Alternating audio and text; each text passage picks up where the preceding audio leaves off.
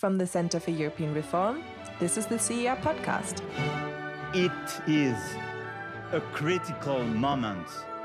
If we do not act with urgency, we would then severely undermine the liberal order. Brexit means Brexit, and we're going to make a success of it. The wind is back in Europe's sails.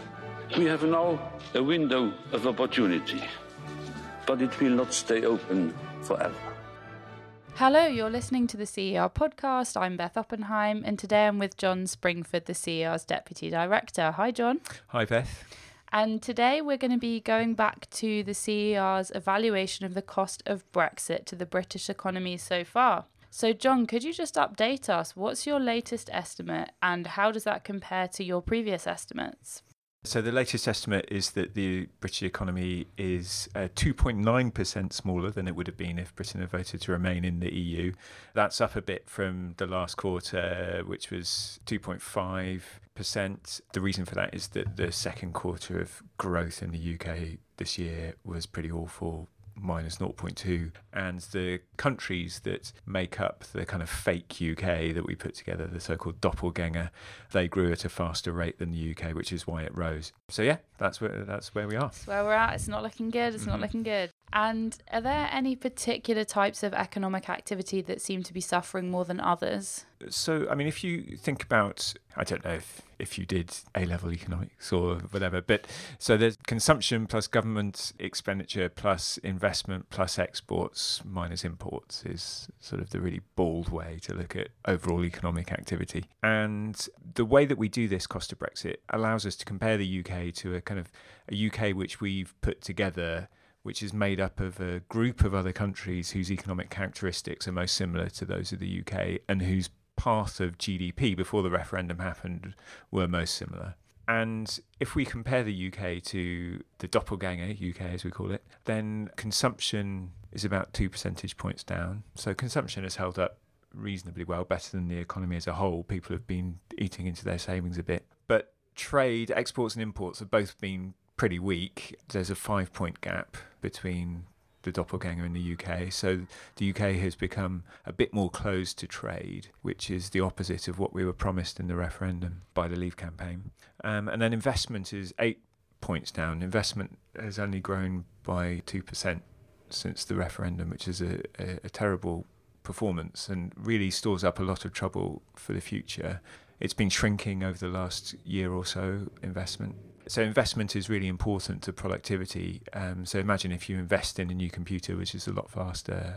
If you're a computer programmer or something like that, then you'll be able to get more work done.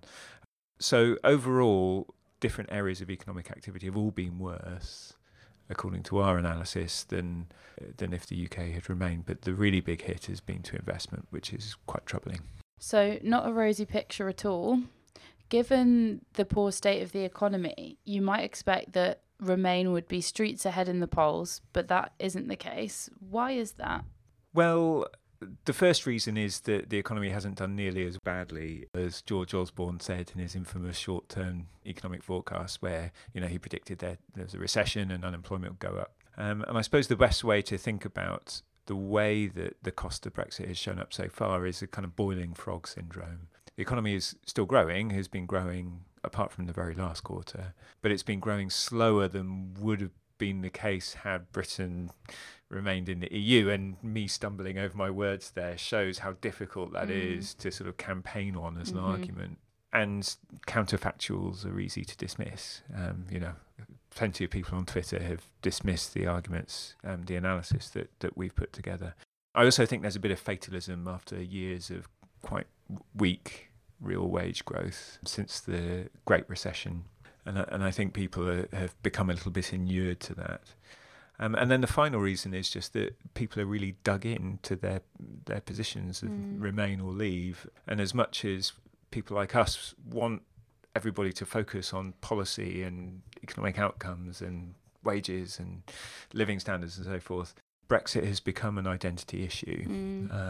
If it wasn't before, I mean, it clearly was before the referendum too, but even more so. And so the economic arguments which we and others put together only have so much impact.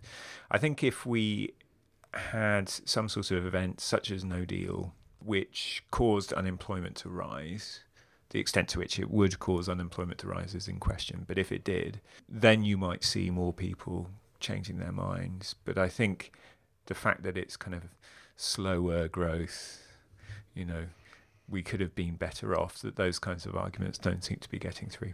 And there's a question about whether even more dramatic economic arguments cut through anyway, given that during the referendum campaign, a lot of the Remain arguments that were being articulated by the campaign were all around, it then became branded as Project Fear, but people were articulating the quite severe economic consequences. But even then it didn't cut through. So I don't know whether you have any thoughts about how to overcome that gap between what is salient with the public and what's clearly in the public interest. I mean, one way that you can get through that is by doing some of the things that my colleagues have been doing, like Sam Lowe has been doing on trade, which is focused very much on nitty-gritty and like real, tangible, understandable problems, rather than these airy, abstract concepts like GDP, which really matter, but which people find quite hard to conceptualise. The other point that I think we should make, though, is that the reason why No Deal hasn't happened, and I don't think will happen, is because people like Boris Johnson and even some of the people to the right of him in the Brexit argument realise that kind of sudden event, which would have clear bad effects on the economy and people would notice, could really change people's minds about Brexit. And so my sense has always been that probably the most likely outcome is that we'll have a sort of a lengthy, slow Brexit, however much both Johnson and the EU want us to leave quickly, simply because it's too risky to do anything else. Yeah, and of course Boris Johnson has a legacy to protect, so he's unlikely to do something that will thwart that. Last question really from me is, in February, Philip Hammond spoke about the idea of a so-called deal dividend, arguing that if Parliament were to vote May's withdrawal agreement through, then an end to the Brexit uncertainty, the ongoing uncertainty, could generate some economic growth for the UK. Let's say there's a general election, Boris Johnson gets a majority and he's able to get his withdrawal bill through Parliament. What do you say? Do you think that there'll be a lovely deal dividend for the UK? I don't think there will, actually. The reason being that the transition is due to end at the end of December 2020. And while I don't think that No Deal is going to happen, there's going to be, more uncertainty about what the ultimate outcome will be, even if, the general election is won by Johnson and the deal goes through, and we'll be straight back into arguments about how the UK is going to pay money into the EU's finances for the transition if it's extended after December 2020. That debate's going to kick off in May, June. There will be huge debates about whether the UK should sign up to some of the stringent conditions which the EU is going to demand on level playing field issues for a fairly minimal free trade agreement. So I don't think that we're going to see some big bounce. I think that we're going to continue to see slower growth than would have otherwise been the case, and we will try to come up with ways to kind of demonstrate that. Final point that I just want to make is that there has been a kind of growing error in the model that we've been using. We still think it's worth thinking about and considering, and obviously 2.9% is an estimate, but because it relies on countries which are similar to the UK before the referendum and then kind of projects that fake UK forward and compares the UK to it, some of those countries might have sudden shocks which have nothing to do with Brexit, which affect their economic performance. And that's true of the US because Trump has cut taxes, which has stimulated the economy. And it's kind of true of Germany because it's really affected by falling Chinese demand. The Chinese economy has been doing quite weakly.